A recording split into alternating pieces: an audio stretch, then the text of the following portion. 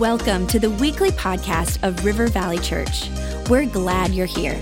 Our heart is to lead people to Jesus and launch them into their God-given purpose. So we pray you would encounter God in a fresh, new way today. To learn more about our church, visit rivervalley.org. Now, let's tune in to this week's message. Wow, you guys are awesome. Wow.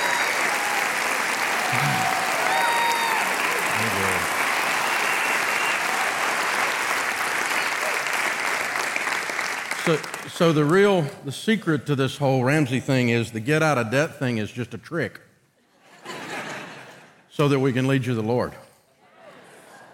And it's sneaky, I know, but I've had the pleasure of interacting with River Valley. You guys are absolutely incredible kingdom builders. $10 million for 2 years in a row, believing for $20 million. We're believing with you. That's absolutely an amazing global impact. Congratulations. Well played. Well played. And I had the pleasure of spending some time back in one of those rooms back there with now, 4 generations of Ketterlings. Simba and Mufasa are back there, right? And so, yeah, if I'd have known how great grandkids are going to be, I'd have been nicer to their parents. But all right, let's pray.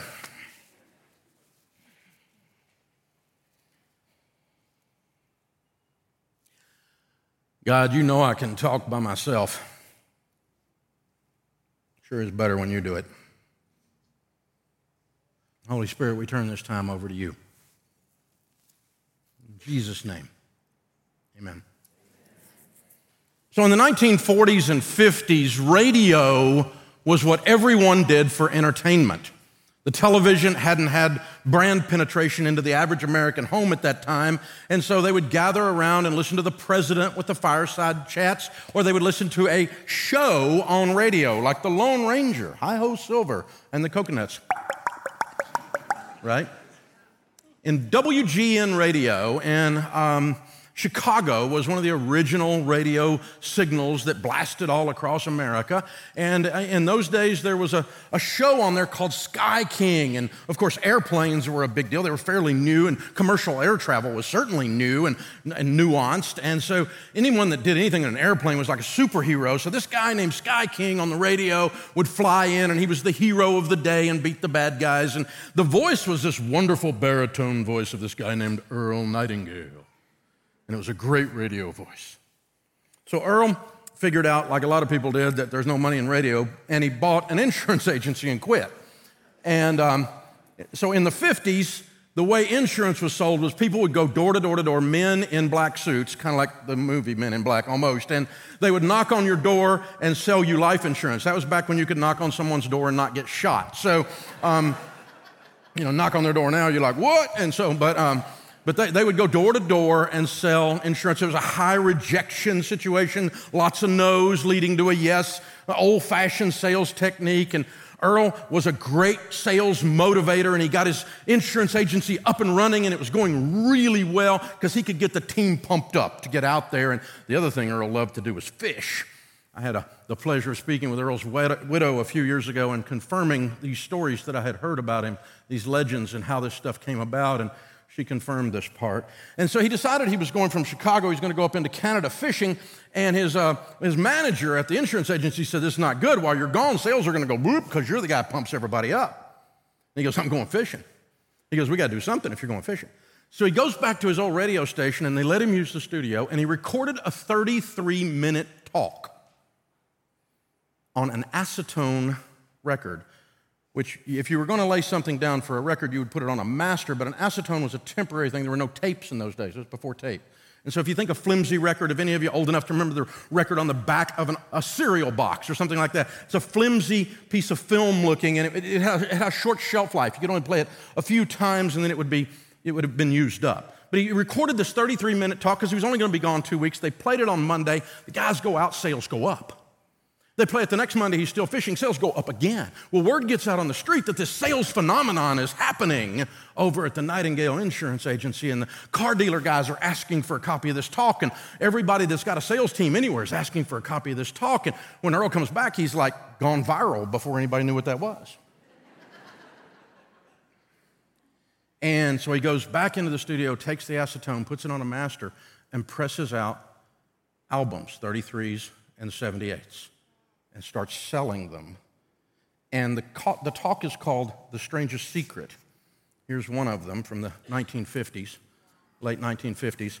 It is the first talk in human history, as best we can tell, a talk, not music, to sell over 1 million copies. So in the early 60s, The Strangest Secret, and thus was born the motivational movement. Earl was one of the grandfathers of the positive thinking movement before there was a Zig Ziglar, before there was other things like that. And so this talk actually birthed it.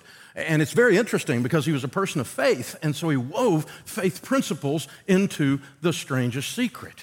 And basically, he said in there, Ralph Waldo Emerson says that a man is what he thinks about all day long. And the Bible says, as a man thinketh in his heart, so is he.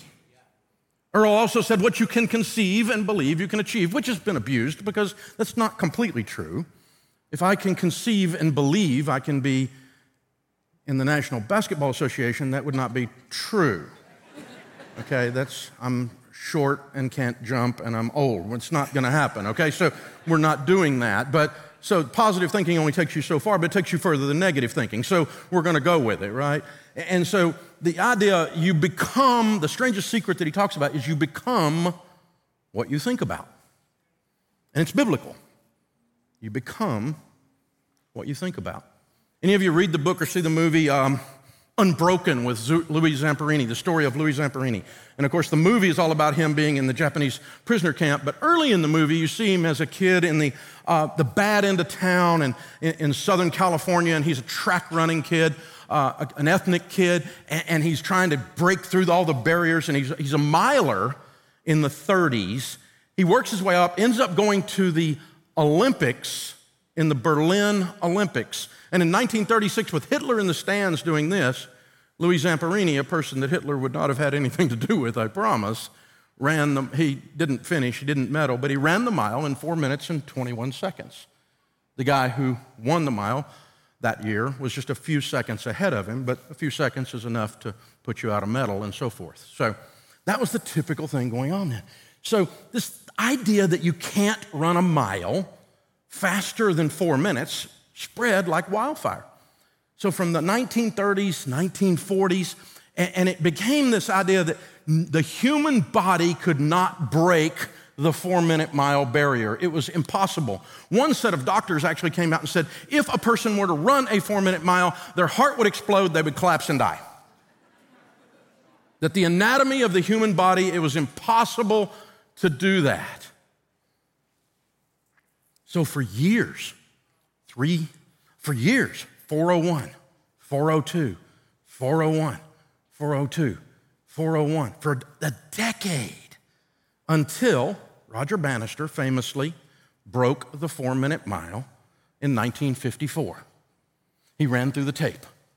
And if you see the guy there with the stopwatch, holding the stopwatch doing it, it's this guy here. So I saw that, and then I found out, I've been telling this story for years, because here's what's interesting.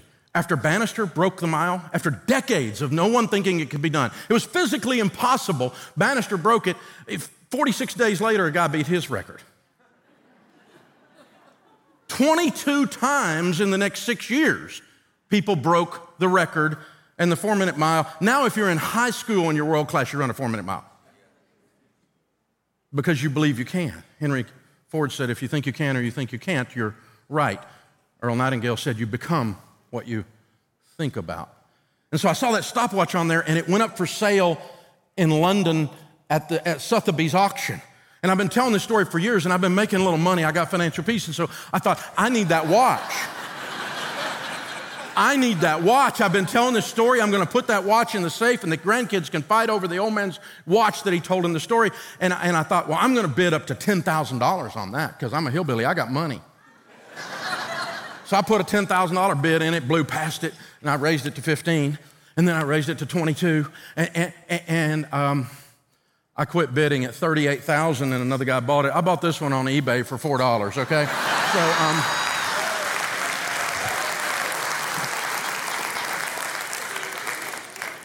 I fit in Minnesota, I know. But If you think you can or you think you can't. The power of intentionality, the power of belief. We find this in money. That's why I'm bringing it up. You ever hear people say, like, the little man can't get ahead. We're just stuck. Like Eeyore is their spirit animal. You know these people, right? They believe they can't, and you know what? 100% of the time, they can't. As a man thinketh in his heart, so is he, the Bible says. And so belief is a big deal. When we did the largest study of millionaires at Ramsey ever done, we did 10,167 millionaires. We studied their beliefs. We studied what they mechanically and tactically did to build wealth, and we studied where their wealth came from. We studied how it was mixed. We studied everything about them. And here's what's interesting. We asked them if they believed it was possible in America to become a millionaire today. 97% of the millionaires said yes. Well, of course they did. They were millionaires. And they had done it. Once you've ridden a bike, you're like, is it possible to ride a bike? Well, of course they're going to say, yes, you can ride a bike. I just rode one. But when you interview the public, only 64% believe it's possible. If you think you can or you think you can't, you're right. So I wasn't really planning on writing another book, but I kept hearing on everywhere I was going, the stupid social media stuff and the, oh my gosh, and dumb on parade. And the people writing horrible negative haterade stuff and all this stuff. And we started hearing these people, they were just trying to prove that America was dead, that the individual, when they follow biblical principles, cannot succeed in money. And I called them hope stealers. And they were saying it's impossible to become a millionaire. The millionaires are telling me they can become millionaires. I'm meeting people that have followed our baby steps that we've taught now for 33 years that have become millionaires. I'm meeting their kids that have become millionaires now. Following the stuff, it's a process. It's not hard. I mean, it is hard. It's not easy because we don't sell microwaves. We sell crock pots. It's tough, But it works. So these hope stealers were everywhere, and they've got these horrible messages out there. And I thought, I got to write another book. So we wrote a book called Baby Steps Millionaires, and because we had the millionaires in front of us, and we knew that it was working, and yet there were these people with these negative messages out there. And if you think you can or you think you can't, you're right. So we've got to kind of fight back against that lack of hope. That's a believer's job, is to put hope into the community, not negative things. And so we're going to dump it out there. And so one of these, you ever heard this one? Here's what the hope stealers say. All wealth is inherited. You'll never be a millionaire if you don't inherit your wealth. So let me help you with this. The study that we did, because we knew we were going to catch heat from the communists on it, and so not because I'm like a capitalist pig, right? And so I believe in capitalism all the way to my core. I believe it's as biblical as it gets. And so I get out there and get after it, right? So, but I knew we were going to catch heat from these people. And I'm trying to be nice. And I'm in church, in the house of the Lord. And so, the research that we did was airtight from a statistical research process. We even hired an outside company to look over our shoulder so that we could prove that what we were discovering was done so perfectly that it was factual and we weren't doing any confirmation bias and all the things you run into when you're doing detailed research like this. And so this thing's airtight. So in other words, if you disagree with the findings of this study, you're what's known as wrong. Okay? That's what I'm telling you, all right? So when we get it's that good. I mean, the law of gravity works like this. You jump off, boom, you're going to hit the sidewalk. That's every time. You don't get to argue about that on social media. You can, but you're just proving. Well, anyway, so 79% of the millionaires, in the largest study of millionaires airtight research ever done, their inheritance was precisely 0. 8 out of 10. 5% of the millionaires did get an inheritance, but it was mathematically not enough to cause them to be millionaires, like Granny left them $5,000. Okay, didn't make him a millionaire. But they did technically get an inheritance. Another 5% got substantial inheritance from family, like $250,000 or something, after they were already millionaires. So let me help you with the math here. 79 plus 5 is 89% of America's millionaires are not millionaires because of inherited money. Mic drop, that's it. In other words, they must have done something, that you can do. And it's available to me and available to you.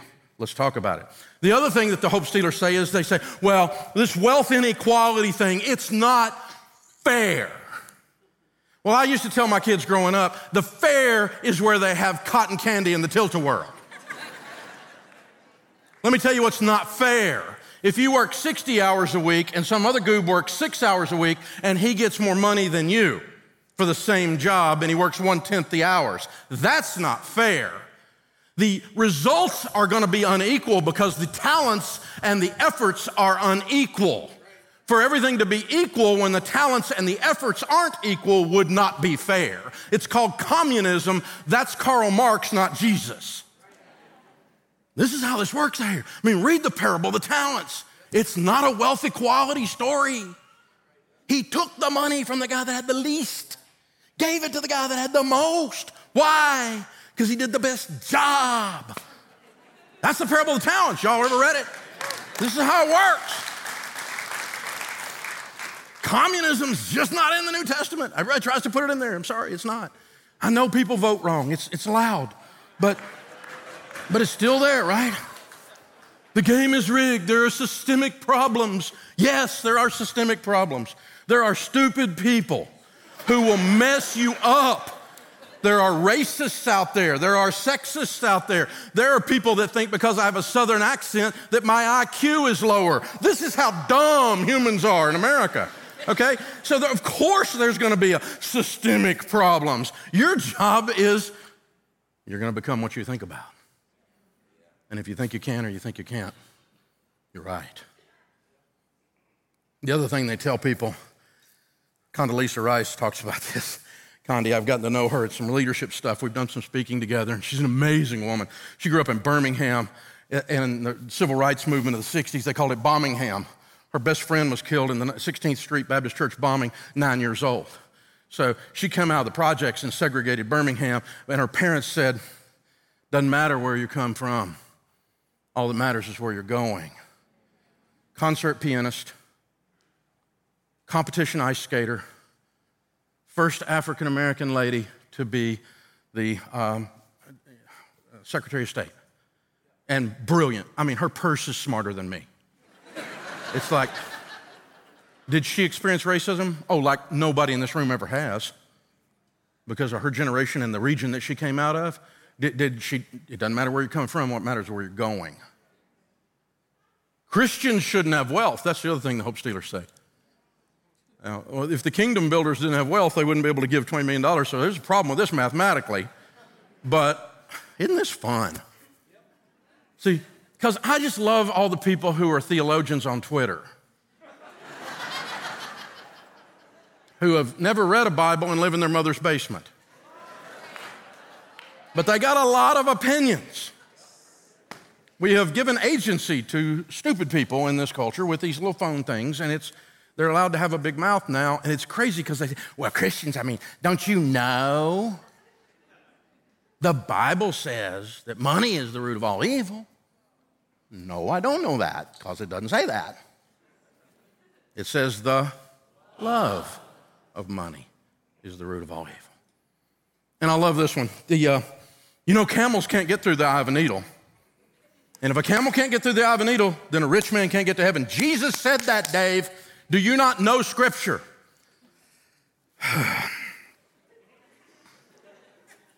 Yes, I do. And it tells me to be nice. And it's very hard for me because I'm a redneck hillbilly. Before I knew Jesus, I wasn't nice, and now I'm still working on it. And so, the camel get through the eye of a needle. Okay, let me help you with this one, all right? So first thing you need to do is you need to go back and read Scripture in context, it's called, when you're doing a proper Bible study. And so you need to read the whole thing, not pick out what you want it to say so you can put it on Twitter. Okay, now when you read the whole thing, it says at the end, who then can be saved? Because the thought at the day was that all rich people could buy their way into heaven, and the apostles were astonished, the Bible says, depending on which version you're reading. And they said, who then? They were talking to Jesus. Who then can be saved? And he said, no one gets to the Father except through the Son. This was not a wealth sermon or story. This was a story about salvation. Here's how you get to heaven. One way, Jesus. That's it. That's what he was doing. It was a very simple construct, but boy, you can pick and choose and Twitter something and make it say what you want to say, and you'd be like wrong, and there's that. And see, here's the thing. If you believe that rich people aren't going to heaven, there's a logic breakdown here. There's critical thinking skills are required to be an intelligent Christian, and intelligent Christian is a good thing, okay? Do that, please. Seriously, it's critical thinking skills. All right, let's go through this. All right, so if you are a prostitute and you come to Jesus, you go to heaven. If you're Jeffrey Dahmer and you're a mass murderer and you come to Jesus, the power of his blood at the cross to forgive your sins are there, you go to heaven. We believe that, but not those rich people.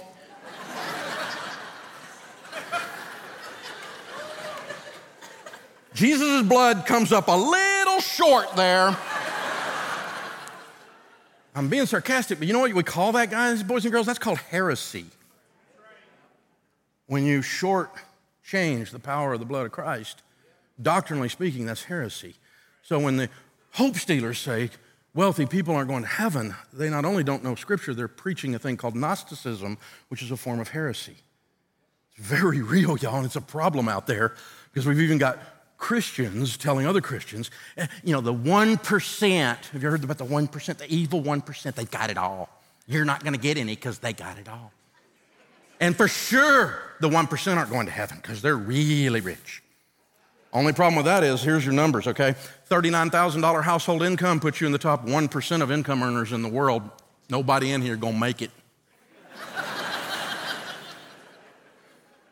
See, the critical thinking skills on this bad doctrine, toxic lies, teaches people that it's not okay to build wealth, and so they walk around what we call in the South poor-mouthing it, saying, I'm poor because that's what Christians are supposed to be, and that's a lie from the pit of hell. It's called a heresy, and it's not that you need to be rich to be a Christian, but telling people that they've done something wrong because they were successful in the marketplace serving someone else. I got a buddy who has a restaurant, did really well, so now he's got 40 of them, and it feeds 40 times more people. He ain't stealing from anybody. He's feeding people that want to give him money for his good food. That's called serving in the community, and his customers give him these certificates of appreciation with presidents' faces on them.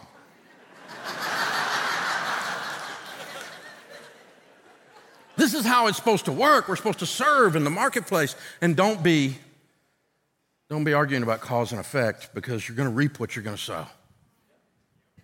When you do 40 restaurants versus one, you should get 40x at least, or 30x anyway, right? You should see, you're going to reap what you sow. If you want some corn, plant some corn. And don't be talking about it. Plant the corn. Get up, leave the cave, kill something, drag it home. You're going to reap what you sow. Plant the corn. Another story Earl Nightingale used to say, he said, the preacher's coming along the dirt road, and he comes up over the rise, and there's this beautiful farm. And he catches the farmer down at the end of the row, and he says, Farmer, the Lord has blessed you with an incredible farm. The old farmer's covered in dirt. He's got his hoe. He's got calluses. He's been working that. He's been busting it, man. And the farm looks like a Norman Rockwell painting. Preacher says, Farmer, the Lord has blessed you with a wonderful farm. And the farmer says, yes, sir. He has. And I get on my knees every morning, preacher, and I tell him, thank you. Preacher, you should have seen this place when the Lord had it all to himself. See, there's this weird mix between our work that we're supposed to do, our planting of the corn, and then God brings the sun and the rain. We don't control the sun or the rain, but sometimes Christians stand back and look at the mud with no corn in it and go, well, I wonder why it didn't. I was looking for a miracle. Well, the miracle was in your hands to put the seed in the ground. You're the walking miracle. Cause it to happen.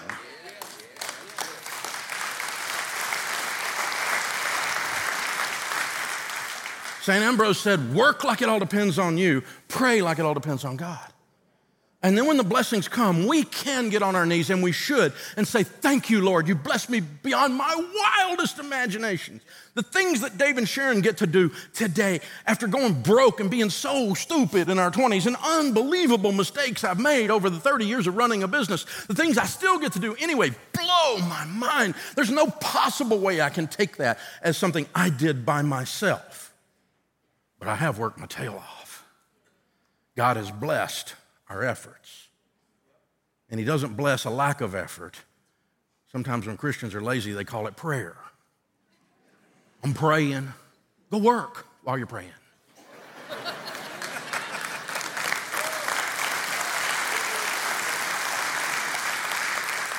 Don't misunderstand and don't write pastor hate mail. I do believe in prayer.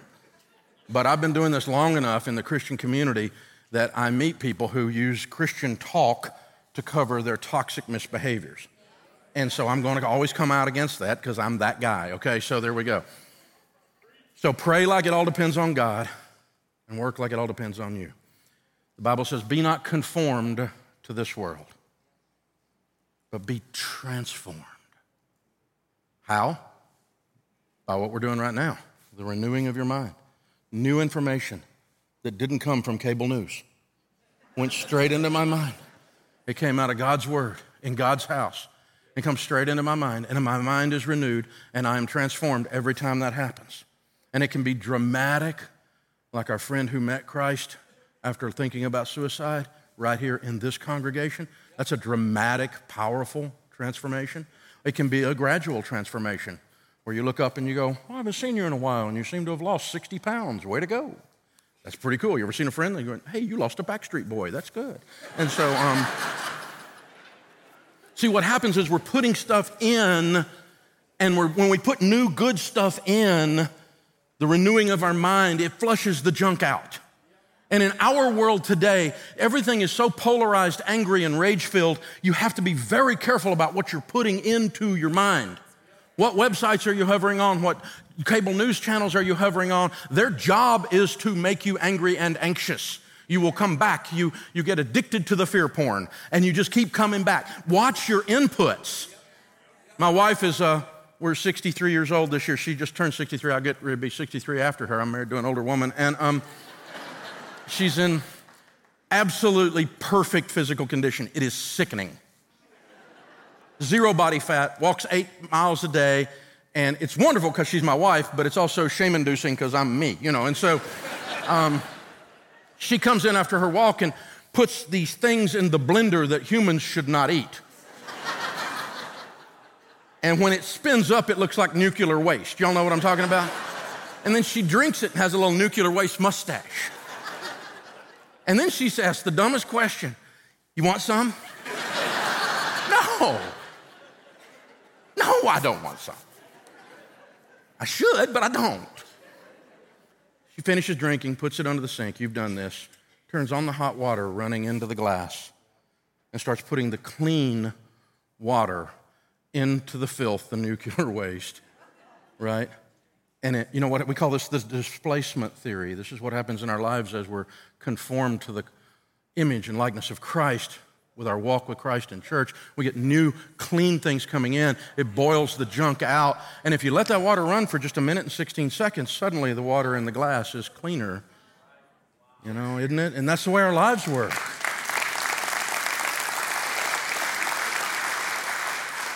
So I just want for you guys what God wants for you. And I'll tell you what that is financially. I'm 100% sure I've been doing this a long time. I don't know a lot about anything else, but this I know. He wants you on a budget. Because Jesus said, don't build a tower without first counting the cost, lest you get halfway up and you're unable to finish, and all who see you begin to mock you and say, this man began to build and was unable to finish. He wants you to work a plan. Why does he want you to work a plan? So that you can live on less than you make. Because the Bible says, a foolish man devours all he has. And he wants you to live on less than you make. Why? So you can get out of debt and stay out of debt. Why? Because the rich rule over the poor, and the borrower is slave to the lender. And we want to be out. He wants you out of debt. Why does he want you out of debt? So you can build an emergency fund, because he says in the house of the wise people have stores of choice food and oil.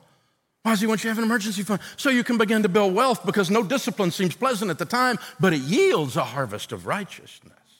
Why does he want you to build wealth? So you can change your family tree, because God, oh man, this is the favorite one for me. When I see a legacy like this family, 4 generations worshiping together, right? Wow. A godly man leaves an inheritance to his children's children. Yes, it's a spiritual inheritance, but it's also money. David didn't build the temple. David's money built the temple in Solomon's hands. An inheritance built the temple. A godly man leaves an inheritance to his children's children, assuming they have a godly walk. And why do we do all that? We do all that because of the very reason this place exists. Everything y'all talk about all the time, because if you're out of debt and you've changed your family tree, then you're in a position to completely be outrageously generous. I mean, God loves a cheerful giver. See, I don't go to the grocery store much. Sharon does most of that, but occasionally I got to go over there. And y'all can tell I'm a little hyper. And so when I get to the grocery store, I don't know if any of y'all do this, it's like a NASCAR pit stop. I'm trying to figure out the most efficient way to get in there and get out. Y'all know what I'm talking about? Squall up, find the closest parking lot, get the 3 things, and then I'm looking, okay, is this cashier fast? I'm trying to judge the productivity of the line. Y'all ever do this? And you always pick the wrong one, but you try, don't you? And so I go in there, and I'm in the line, and there's a guy in front of me, and there's this woman with 3 kids in front of him, and these kids are all over the place. People make your kids behave. And it's just, and I'm just messing up my plan. I'm trying to get out of here. Lord, help me and forgive me, my stupid spirit. And then she puts her card in. It's rejected.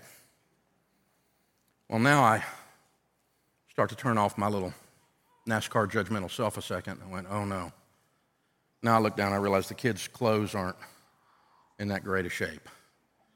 And she turns around, kind of looks around embarrassed and ashamed, and you see that look in her eyes.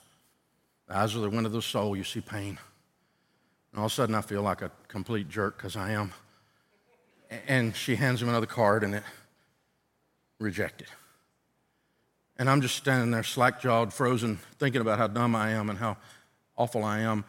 And the guy between us, Hispanic guy, construction worker, I can tell by the boots and the mud on the boots, before I could come to out of my stupor of idiocy, he reaches and hands the cashier $200. And the lady's like, no. Well, he doesn't speak English, or at least he acted like he didn't. Because she couldn't fight it off. She couldn't fight it off. He pays for her groceries, because I don't know if he spoke English, but he spoke card denied. He spoke, I'm scared. I don't know what to do. He spoke fear, because everyone around could smell it and see it. He just beat me to it. I didn't realize Clark Kent was standing in front of me dressed like a Hispanic construction worker, but in just a moment, Superman came out and saved the day. That's outrageous generosity. This is how we need to live our whole lives. Like him, not me. I just told you I failed. Man, I want to be him. Thank you, Jesus. Help me be him. Help me walk around with the things you've given me to manage, and I manage them for your glory with outrageous generosity, because I've worked your principles, and as a man thinketh in his heart, so is he. And I will gladly and proudly serve you with anything you allow me to manage because of what you've done for me. You've blown my mind, Lord. Help me to be Superman. Put me in a position financially that I can do that a bazillion times with lots of zeros on the end. Turns out rich people are who feed hungry kids, not poor people. So quit running them down. Most of them built their wealth a little bit at a time in their 401k and paid off their house, and they worked their tails off. Quit being jealous. Quit being mean. As a man thinketh in his heart, so is he. Outrageous generosity. Father God, we thank you for this incredible congregation and how they represent that outrageous generosity. It's the very value of this place. And Father, it's on special display regularly around here. Lord, I'm honored to get to be in the presence of people who are kingdom builders, who think like that, and with zeros on the end. And Father, if the people are in here that don't know you, they don't understand yet what outrageous generosity is, because you are unbelievably generous. You blow our minds with your blessings. And help me to remember that those blessings come. I'm blessed like Abraham of old. I'm blessed to be a blessing. In Jesus' name, amen.